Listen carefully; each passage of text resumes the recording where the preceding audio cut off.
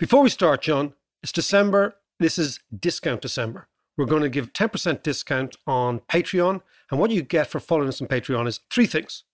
Ad-free podcasts twice a week. You get 2 macroeconomic courses, not just 1, 2 free.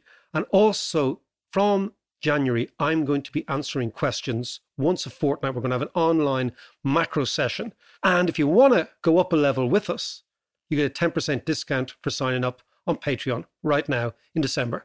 Patreon.com/Dave McWilliams.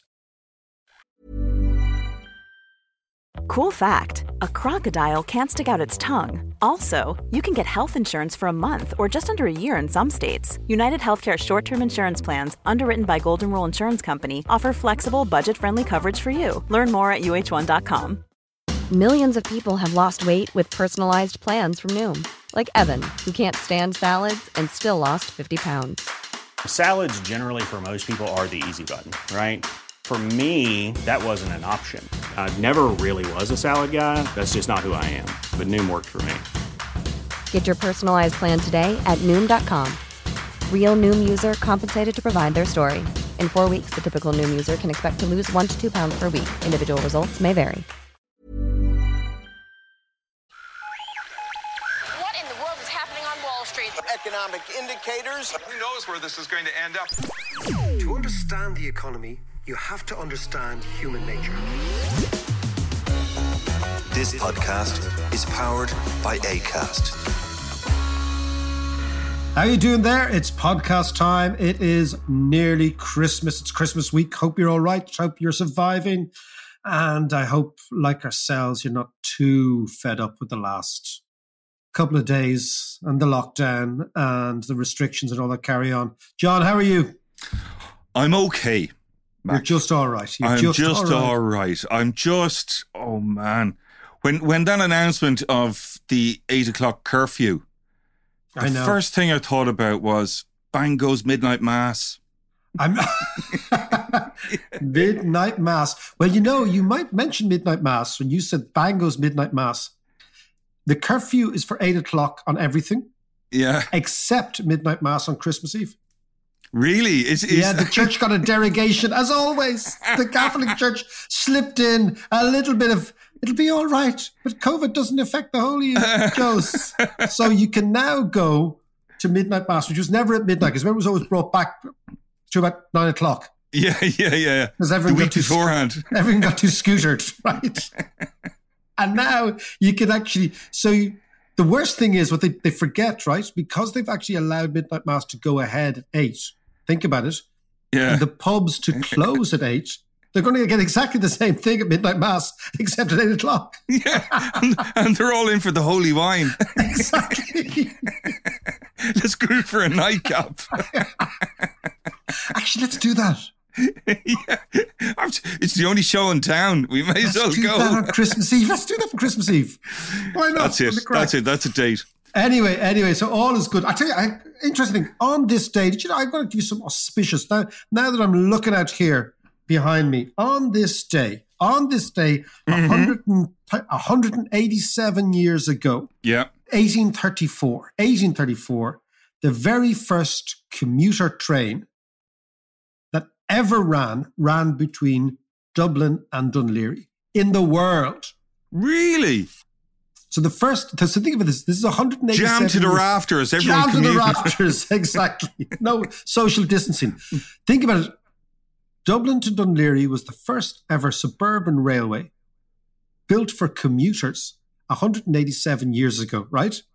Wow. And think about the rolling stock now. It is still the only functional commuter railway in Ireland, the DART service. That's true, still the only one. Yeah. So 187 years later, what have we built? Nothing. Anyway, there we go. John, we were gonna quite actually, speaking before we quieted down at Christmas parties. What about the UK? What about our friend Boris Johnson? Our friend, I tell you, Mr. Teflon. And Kev, by the way, Kev Cunningham was right last week when we had him on the podcast. He was saying that because there was the by-election in North Shropshire. Yeah. And North Shropshire have voted Conservative for the last 100 and something years. Since that commuter railway started. Exactly. There were Tories, and I'd say this part of the world was pretty Tory around then too. Very much so, yeah. Very much so. Yeah. And Kev was saying that he might lose that, and if he does, it's serious problems, and he was right. And he was right. The Lib Dems won for the first time, which is amazing. And it's interesting, I was listening to an interview with some old Tory geezer, and he was saying, like, it's 3 strikes and it's out for Boris. So one strike was they remember last week 100 of his MPs rebelled against the COVID vote. The COVID vote, that's what it was. The second strike is the by-election.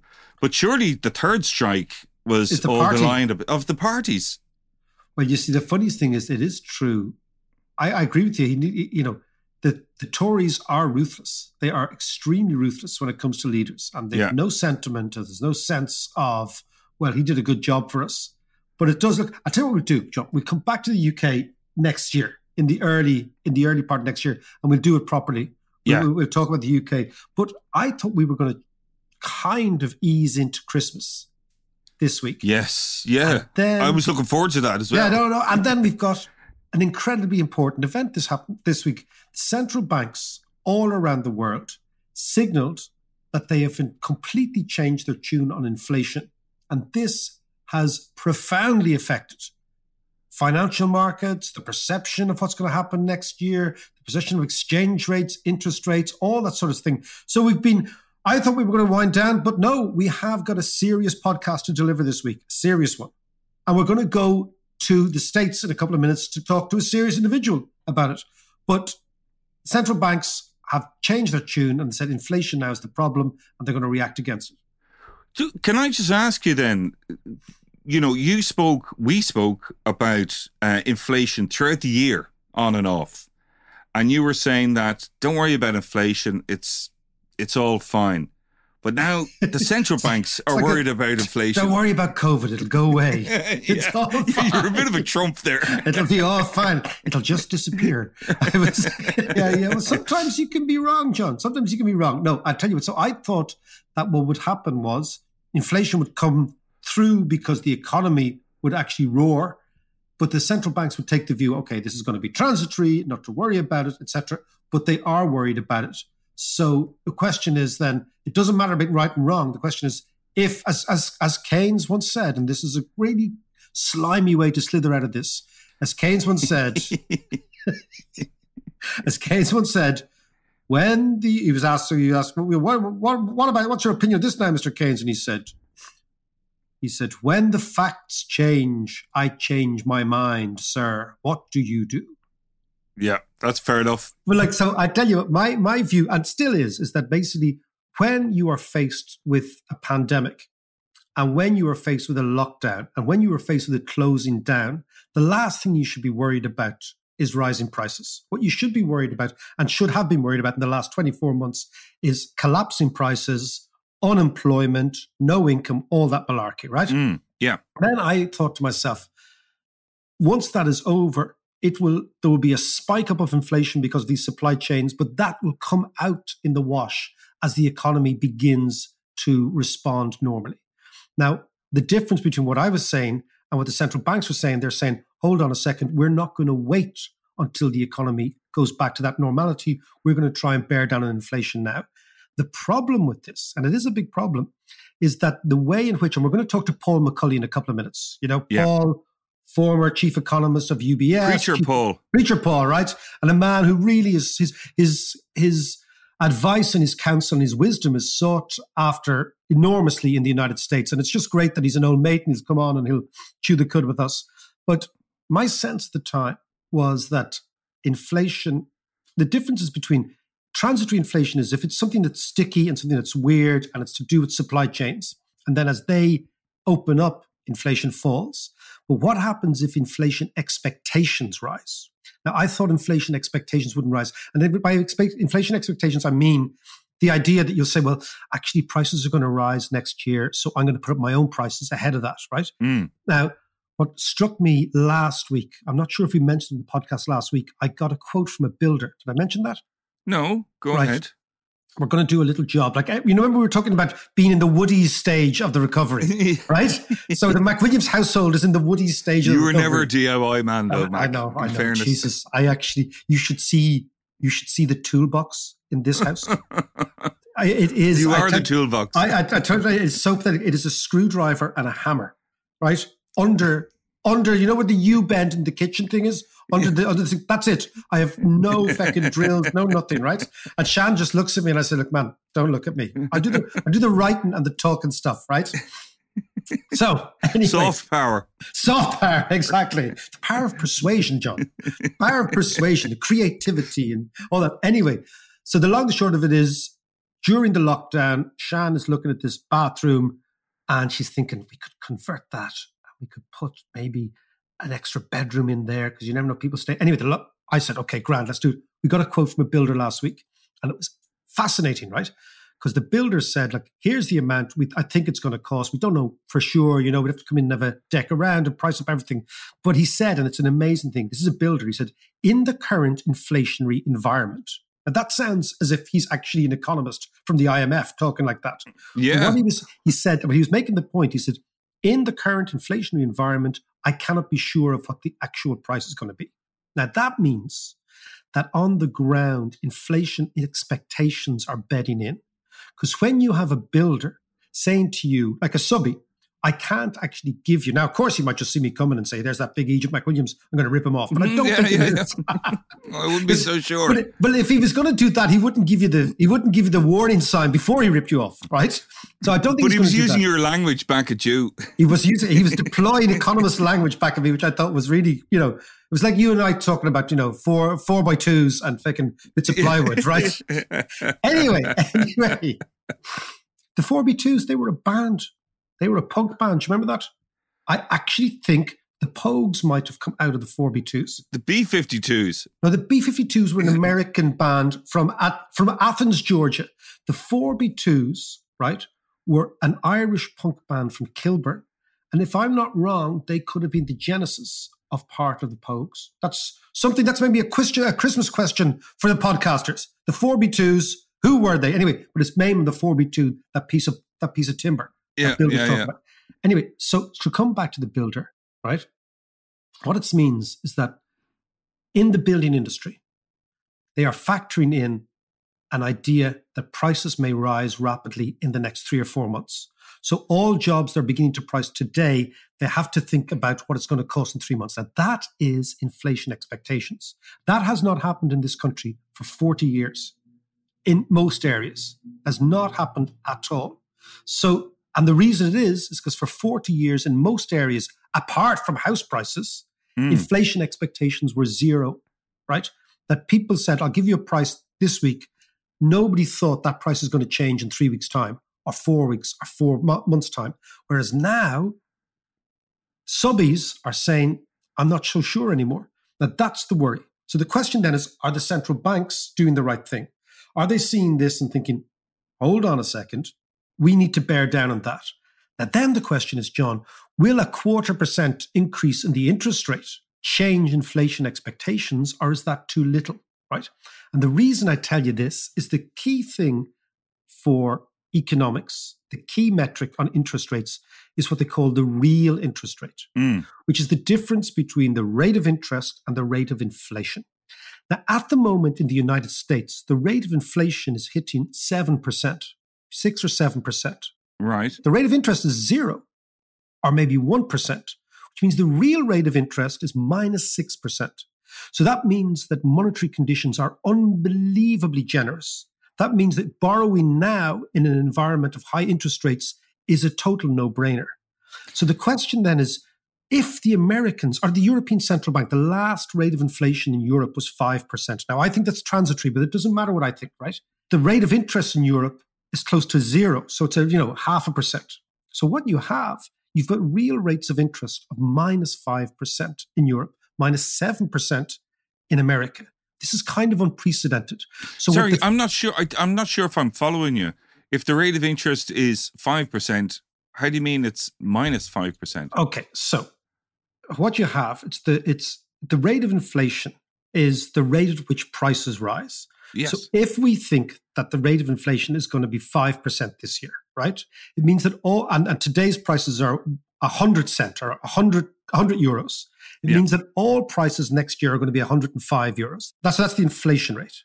If the rate of interest is 1%, it means that the rate of interest next year is going to be 101. So the rate of price increases is 105.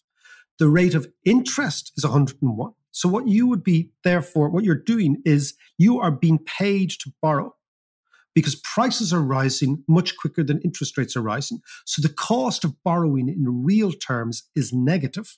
And if the cost of borrowing in real terms is negative, it means that all sorts of assets and all sorts of speculations and all sorts of punts that you engage in are not really going to cost you anything, right? Because your wages and your prices are going to be higher than that you pay back, right? So if you think about that, right?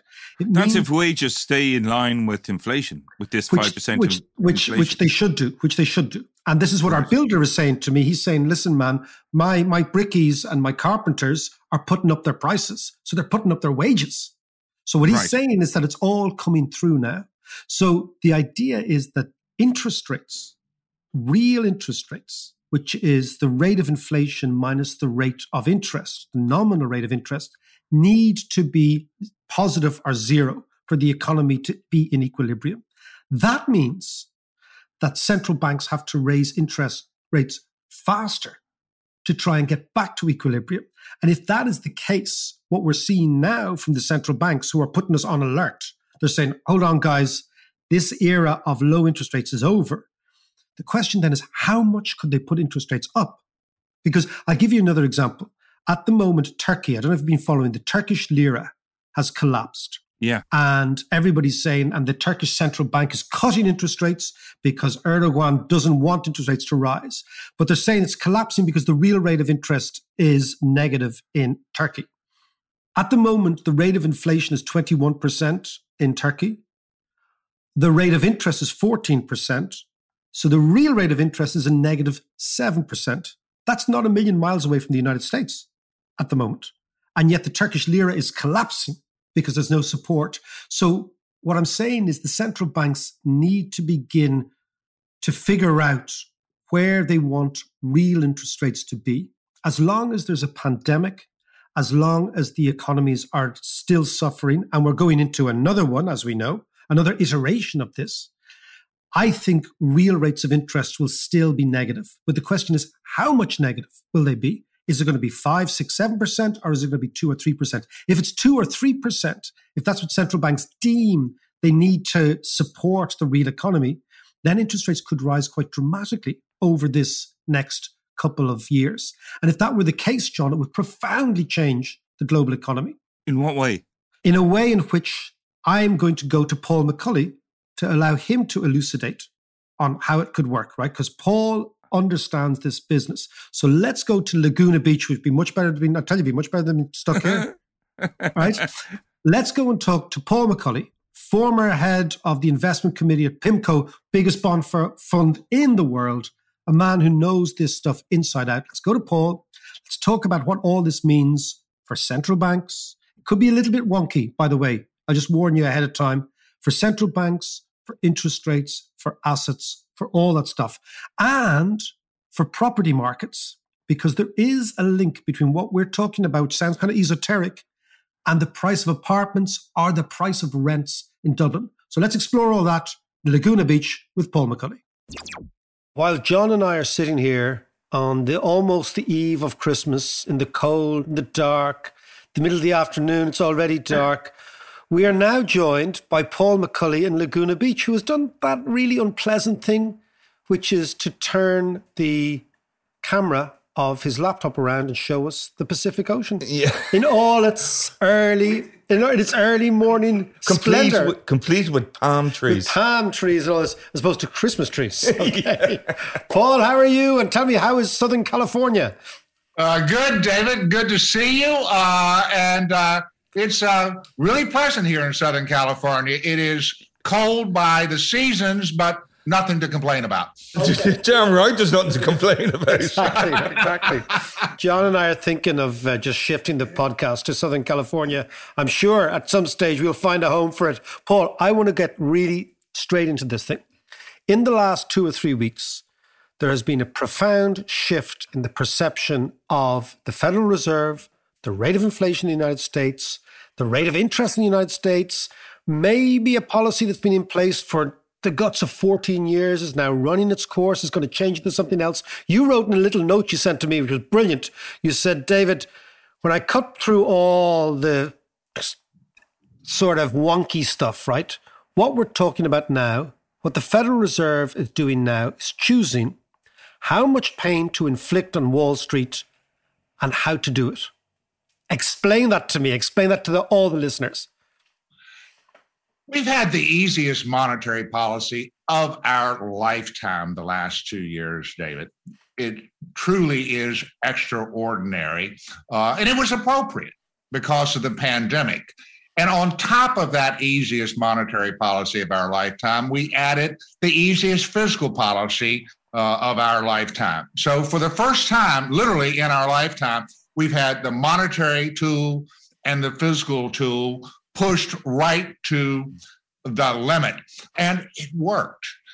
It worked in that we're having an incredible V-shaped economic recovery, which is giving us inflationary pressures. And that is a good thing. The problem is that you can have too much of a good thing. And the Fed needs to seriously pull back on the monetary throttle. And doing that is going to inflict pain on Wall Street. And by inflicting pain on Wall Street, you will ultimately lean against too vibrant demand on High Street or Main Street. But essentially, monetary policy works through Wall Street. And if you need to throttle back, Wall Street is going to be first to take the hit. Okay, so explain that to me. So it's the idea that you cut interest rates, you make liquidity ample, that drives up stock prices, that drives down bond prices. That makes people who own assets feel rich. And those people who own assets, once they feel rich, begin to spend. So we're kind of talking about still kind of trickle down economics. Is that where we're at? Yeah, we are. In fact, it's a very interesting way to put it, David, because monetary policy, the dirty little secret of monetary policy, it's trickle down economics, because monetary policy influences what is known as financial conditions. And then financial conditions impact Main Street, the real economy. And that's just how the game works. And it is trickle-down economics. Fiscal policy, on the other hand, isn't. But that's how monetary policy works. And it worked beautifully. It made the rich fabulously richer during the last couple years, and has created exuberance of an extraordinary nature on Wall Street. And that's exacerbated our income and wealth inequality. So it worked, but it worked too well for the long haul, and the Fed's got to rein it back in at this stage of the game. So if you were, let's say you and I 20 years ago working together in investment banking, or let's say, for example, if you were on the investment committee of PIMCO, where you served for many, many years with great distinction, Paul, what would you be telling people, investors, to do right now? And what markets would you think, whoa, I'd be getting out of that if I were you, or I'd be getting into this if I were you? What would you be saying to people? My biggest message right now, David, is learn how to take profits. And that's really, really difficult for a lot of people. The human being is wired to be a momentum player. It goes back to the old one-liner from Will Rogers. What stocks should I buy? Well, buy stocks that are going up. If they're not going up, don't buy them.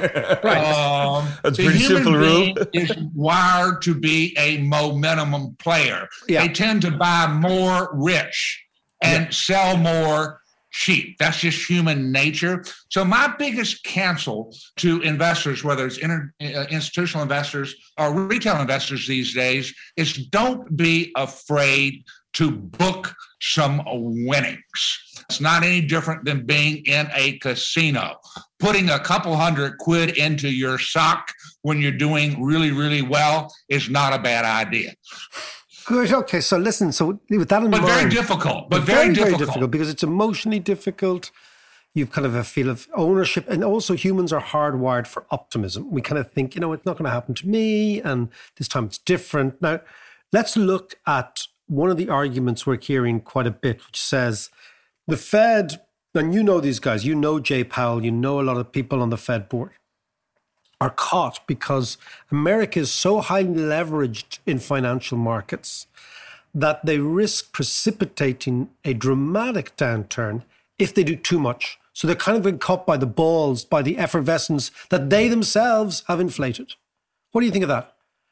I think there's a lot to be said for that assessment. I wouldn't go to the extreme that some are going to, which is basically saying that the Fed can never seriously tighten monetary policy because it will correct Wall Street too viciously. I don't take that extreme, but I do think that the Fed has to hold Wall Street's hand a lot more than I like through this process, because certainly we need to deflate Wall Street relative to the real economy, which doesn't necessarily mean that we have to deflate Wall Street a great deal, absolutely.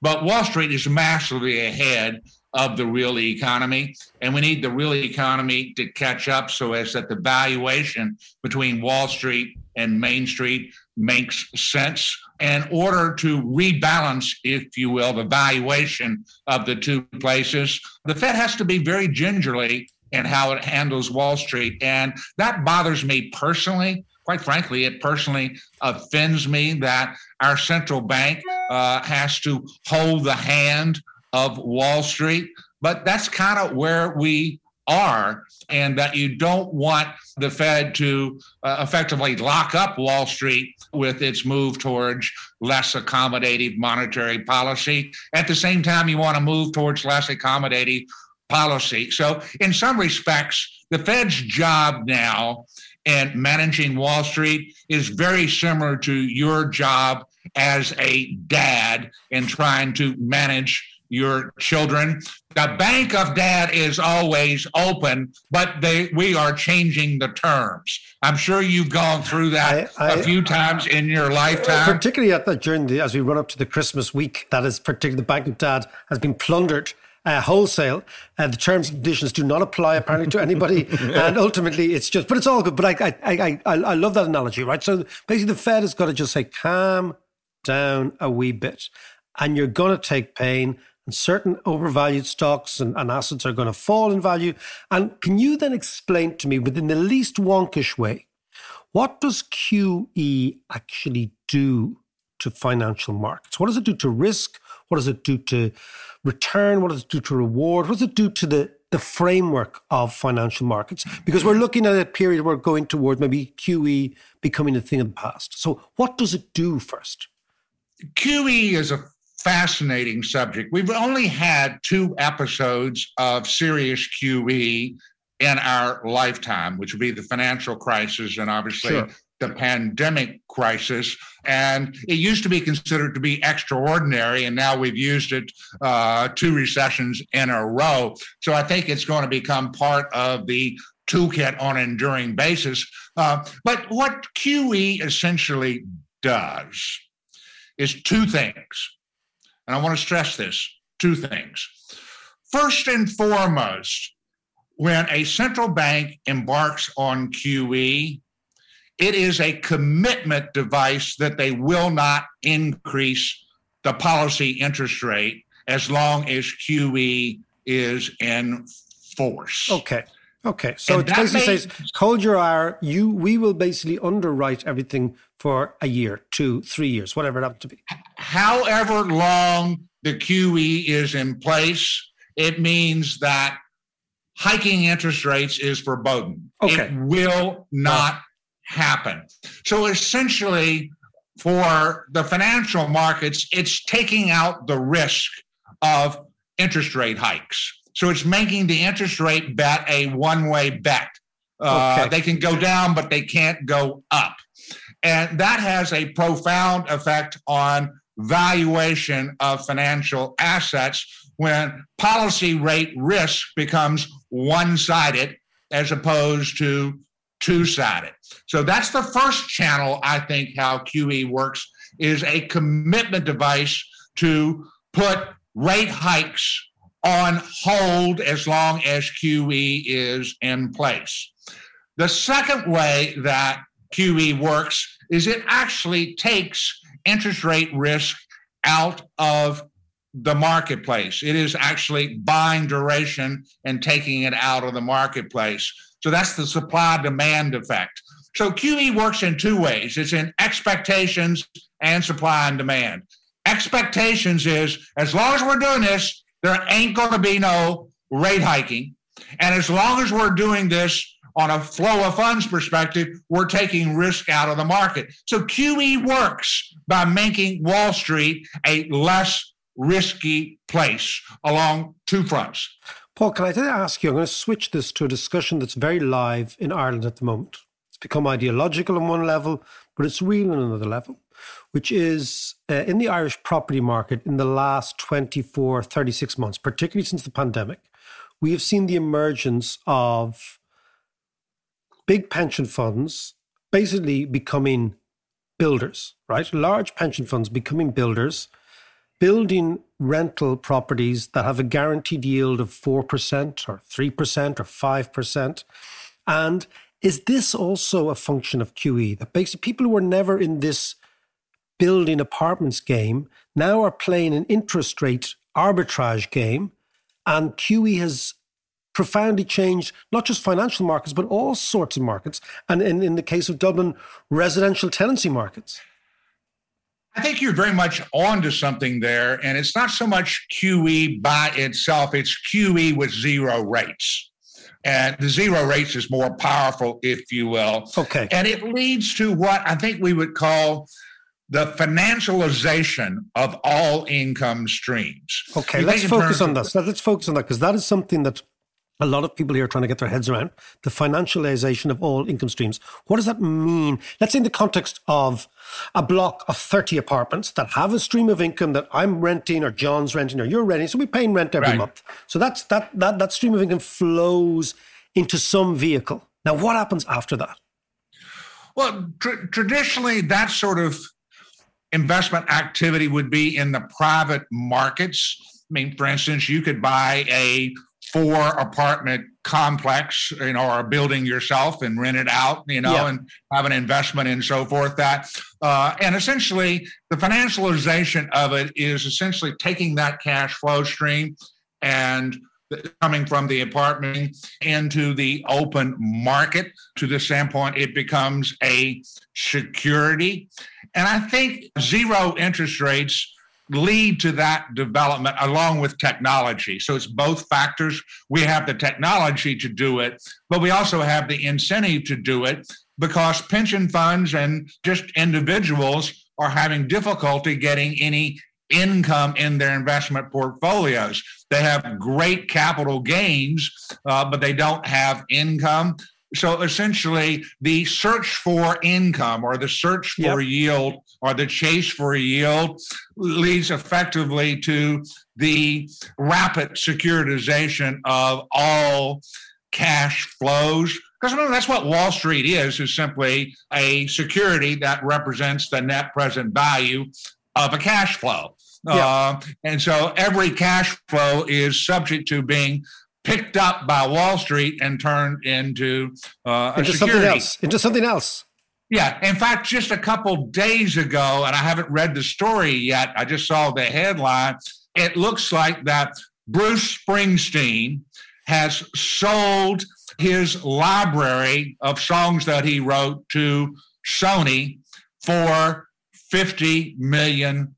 $500 million, not 50. Was it 500? Yeah. Now, okay, let's actually explain to me and the listeners how this works. So Bruce Springsteen writes all these songs. I mean, John is a big Bruce Springsteen fan. I am. I'm not a great one, but it doesn't matter. He writes all these songs, and there's still people buying those songs, right? On Spotify now or whatever. So there's an income accruing to the boss, right? Let's start there. Then what happens? How does Sony make money on this? How do they end up owning it? Who buys it? Who sells it? Every time John hits the river on Spotify, where's the money going? Okay. And we're going to end here because this is a really nice way to end. Okay. Well, I'm glad you corrected me that it was 500, not 50, because I was stunned when I saw the headline. It was so low because his library is so extensive. Exactly. And actually, I'm not even sure if it's the full library he sold. I think it's only half the library. No. We're going to get into. This is what I call the nose tapping. Bruce Springsteen. I was talking to Bruce myself. Look, let's talk about the finance. So 500 million is paid from whom to who? Okay, start out with the notion you have the songs that generate a cash flow. Yeah. That is where the action starts. Okay. There is a cash flow, which is people buying the songs. Bruce owns the songs, so heretofore the cash flow goes to Bruce. No different in some respects if he owned an apartment and rented it to you, and then your rent would come in as a cash flow, and he sits there and he owns the song or the house, and you are the source of the cash flow. So that's where the economics start. And then the issue is that someone will come to Bruce and say, that's an interesting cash flow, and we would like to buy that cash flow from you. Okay. No different than buying the dividend stream of the apartment. Company. Okay. Or the apartment. Right. Okay. So effectively, an investor wants to buy the cash flow. And then the issue is, what interest rate do you discount the cash flow? Or in real estate terms, we talk about capitalization rates. So essentially, it is nothing more than computing what's the net present value of that cash flow. Okay, so somebody has said present value of the future income of Bruce Springsteen's back catalogue is 500 million. How they figure that out is a combination of interest rates and obviously the robustness of the cash flow itself. Bingo! You're a good analyst, man. So then, I've done this before. So then Bruce gets his 500 million. Yep. Sony, the owner now, gets a certain amount of income every year that over, let's say, a 20-year period, they value at 500 million. But clearly, in their estimation, they're getting 500 million plus something else because it's worth more to them. It's not necessarily worth more to them. It could be worth the same thing to them that it's worth to Springsteen. It's just they're in a position where they want to have an enduring asset on their that books. Just pays them. Now, why would they do that? What is their interest in paying, let's get it down, in paying good money today for money tomorrow? They do that every day, David. Every time they buy a bond or a stock or a commercial building or invest in a project, it's essentially putting out money for the expectation of A, a return on the money, and B, the return of the money. Right. That's just what investing is all about, and that's the business they're in. And essentially, Bruce is monetizing. So let's go back to the Dublin apartment. So the Dublin apartment is basically the bricks and mortar equivalent of the Bruce Springsteen back catalogue. So let's say the German pension fund buys all these cash flows, which are in effect people's homes, right? And then they just sit on them, or do they trade them, or what do they do? Because people are really interested here. People are not Dublin like, okay, what the fuck happens then? They may sit on them. That would be called a buy and hold investor. Yeah. Or they may trade them. And the truth of the matter is, if there's a public market, there will be both. There'll be buy and holders, but it will also be repriced every day and repriced to interest rates on that day. So therefore, they become just like the stock market. They're highly sensitive to interest rates because interest rates are the cat's meow in discounting all future cash flows. So this is where I want to get to. So I'm listening to the Dave McWilliams podcast, and I'm sitting in an apartment block in Dublin. And I'm working in the music business, so I don't get what's going on. Is it possible that my rent in the future is going to be affected by the rates of interest that we're talking about now and the Fed and whether they go raise rates or not through the mechanism of financialization? That's what I want to get to. The short answer is yes. Okay. And that the moment you turn every creator of cash flows, including an apartment, into a security, then the market value of that cash flow will fluctuate with interest rates, and the fundamental price of maintaining the apartment wouldn't necessarily change whatsoever. So as interest rates are coming down, valuations are going up. That will tend to put upward pressure on rents. And that's the case here in the United States right now. It's one of our biggest sources of inflation risk moving forward, which is rents, which are about a third of the CPI.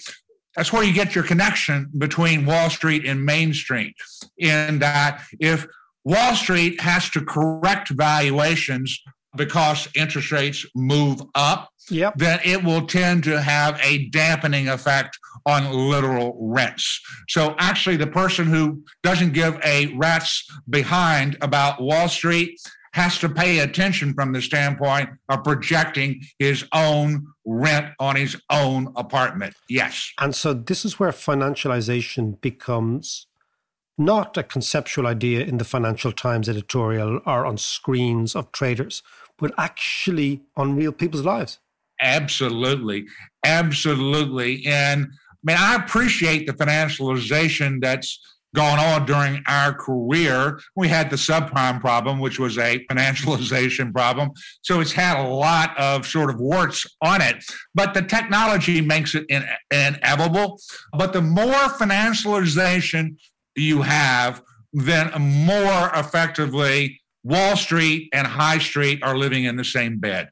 Except Wall Street gets paid a lot more. Yes, they do. And that's a problem, not economically, but for democracy itself. Paul, we will leave it there. A wonderful tour de force from Bruce Springsteen. Who thought we'd go from Bruce Springsteen's Bonds, John playing the river, okay, to apartments in Dublin, to financialization, to democracy. That's what you get. Good deal. Paul, good deal, man. Talk to you, man. Friend. Great stuff. All right. Good Cheers, to see you. Paul. Thanks Cheers, a Paul. million. Thanks so much. Thanks, guys. Hi, this is Craig Robinson from Ways to Win, and support for this podcast comes from Invesco QQQ, the official ETF of the NCAA. The future isn't scary. Not realizing its potential, however, could be. Just like on the recruiting trail, I've seen potential come in many forms as a coach. Learn more at Invesco.com/QQQ. Let's rethink possibility. Invesco Distributors, Inc. One size fits all seems like a good idea for clothes until you try them on. Same goes for healthcare. That's why United Healthcare offers flexible, budget-friendly coverage for medical, vision, dental, and more. Learn more at UH1.com. Wow. Nice. Yeah. What you're hearing are the sounds of people everywhere putting on Bombas socks, underwear, and T-shirts made from absurdly soft materials that feel like plush clouds. Yeah, that plush. And the best part? For every item you purchase, Bombas donates another to someone facing homelessness. Bombas. Big comfort for everyone. Go to bombas.com/ACAST and use code ACAST for 20% off your first purchase. That's bombas.com/ACAST. Code ACAST. Preacher Paul, straight from Laguna Beach. I know, he's great. Well, you know that Paul's dad was a Baptist preacher. Yes, I know, yeah.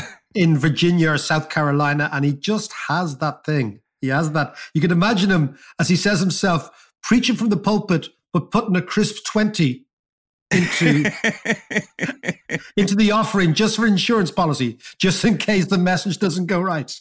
And actually, by the way, I spent a few months in Laguna Beach, it is a lovely part of the world.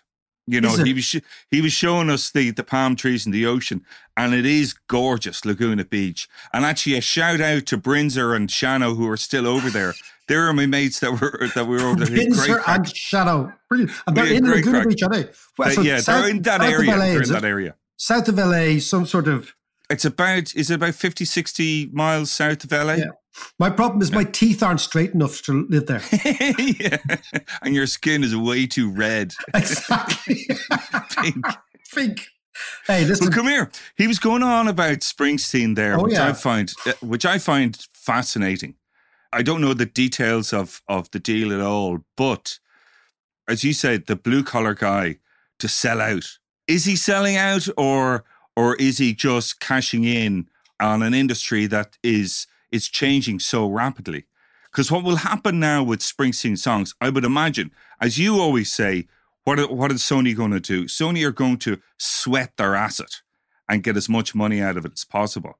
Yeah. So what I think you might start seeing now is loads of Springsteen songs cropping up in ads and in movies and in all sorts of stuff. And I wonder how much of a say, because Springsteen used to be quite precious, like Dylan and like a lot of the other guys, precious with their songs and their art. And you know, they don't want it to be associated with, I don't know, Coca-Cola or whatever. But we may start hearing The River as the soundtrack for selling River Rock water or something, you know?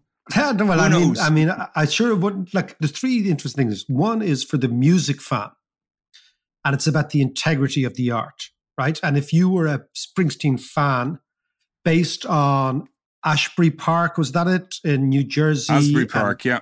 Asbury Park and the working class, the blue collar idea, right? That's the first thing. Second thing is Springsteen may be proving to be much more financially astute than half of Wall Street. He has taken his chips off the table, right? Yeah. Now think about this. Yeah. You know, maybe someone like Springsteen he's got more common sense than you think. He's thinking, hold on a second. These guys are prepared to pay me $500 million for my back catalogue. I'm not going to be making music for the rest of my life. I'm going to be doing other bits and pieces, but why not take the cash now?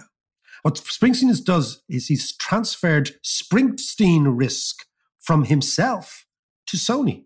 And he's saying, you guys now shoulder the risk, right? You guys go and make money. I've taken my cash. There could be the Springsteen moment in financial markets, right? This could well be, John. This could go down in the annals of history. And you heard it first here in the Dave McWilliams podcast, right? There is a great apocryphal story about Joe Kennedy Sr., JFK's dad. Now, Joe Kennedy Sr., do you remember in the great crash of 1928? I remember it well, yeah. Well, of course, right. But the main players in that were Irish-American brokers. There was a cabal of Irish-American brokers, and it's a very interesting story, right? The reason is the following.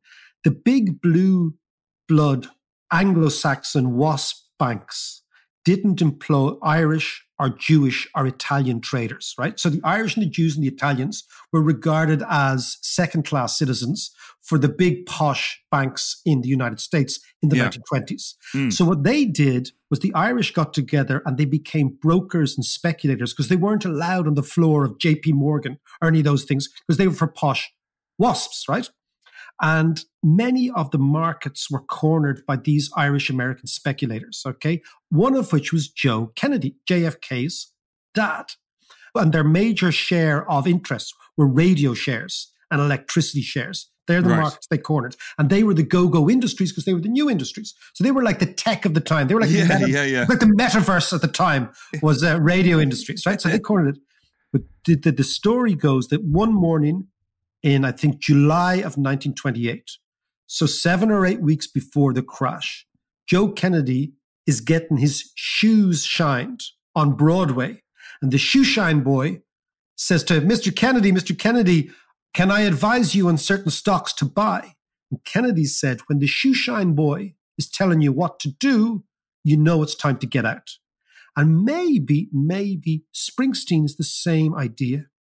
when the rock and roll guy is saying, I'm taking my chips off the table. You professionals, you can do what you want, but I'm a guitar player and I've got a sense that the value is now, that maybe the Springsteen moment is the moment of truth. And it does reflect back perfectly well onto what Paul was talking about interest rates and what we were talking about, the change in the environment, that there comes a moment when common sense rather than financial alchemy should be your dominant idea. And maybe Springsteen's proving that. But Bowie did this a few years ago with the Bowie bonds. So what's the difference between the Bowie bonds and the Bruce bonds? There's very, very little difference, except for the fact that Bowie was always ahead of his time. I'm not sure Springsteen was, right? I'm not sure Springsteen would have been an artist which you'd said was ahead of his time, right?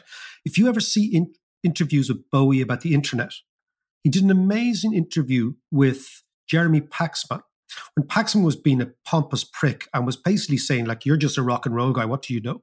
And Bowie was saying, it was about 1998 or 99, he was saying, this is going to change the way music is delivered. This is going to change the way the industry works. This is going to change the major labels. This is going to democratize music. This is, all these things that came to pass. And Bowie was always an innovator. And just the Bowie bonds, which were about 15 or 16 years ago, showed that he was a financial innovator, as well as a cultural innovator, as well as a musical innovator, as well as an artistic innovator. I think Springsteen, the difference is, has never really been, this is my opinion, an innovator. But he's always been driven. Controversial. Yeah, but come on. But he's always been driven. Springsteen's always been grounded, John, in common sense, in sitting in a bar, talking to guys saying, does this make sense? And maybe his blue-collar, working-class credentials have come in here. He said, you know what? All those posh guys on Wall Street, they can do what they want. I'm going to take my chips off and let's see who's right, them or me. Happy Christmas, Bosco. And yes, Mark, happy Christmas to you, but also happy Christmas to everyone. And thanks a mil for sticking with us all year. We've had a bit of a blast. We've covered a lot of ground, actually. We have covered a lot of ground. And, by the way, John and I are condemned to stick with each other. That's the problem. Not choice for us. But thanks a mil to all our listeners and to all our Patreons. And we will talk to you, but we're only going to have one podcast this week rather than two, and one podcast next week rather than two, because we all need a break. You need a break from us. We need a break from each other. And we'll be back in the new year with the full 2 podcasts a week. But between now and New Year, happy Christmas. Take care, guys. Bye. Cheers. John, it's Crimbo. Cheers. Here's the sales pitch. Can you imagine anything better than this? You can get 12 months Patreon subscription to the Dave McWilliams podcast, which is 2 podcasts ad-free every week. You get 2 macroeconomic courses. The economic courses I give in Trinity, more or less online. Which are humdingers. Okay, which we actually won a prize. Indeed. We won a prize. Indeed. Swati Teacher of the Year. But we get all the reading lists. You know the reading lists I go on about? All the reading lists, the lecture notes, videos, the whole thing. And you get these, we're going to introduce this year, an online Q&A. Once a fortnight, I'm going to answer the questions that people have. This is all on Patreon. Yeah, that's really good. Yeah, no, it will be really good. And it'll create a huge community of people. This is all on Patreon. And you get a 10% discount if you sign up in December. So that's patreon.com/Dave McWilliams. And if you sign up now to Patreon, you get 12 months for the price of 11 months for an annual subscription. Or you can look at it by getting 10% off for the whole thing. And the key thing is, it's not just the podcast. It's the learning, it's the community, it's the engagement. It's all together. We're going to go up a level in 2022. Do you know what as well? It's a bloody brilliant Christmas present. You're absolutely right.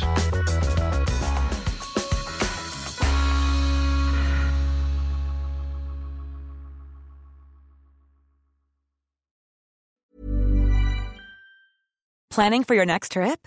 Elevate your travel style with Quince. Quince has all the jet-setting essentials you'll want for your next getaway, like European linen, premium luggage options, buttery soft Italian leather bags, and so much more. And is all priced at 50 to 80% less than similar brands.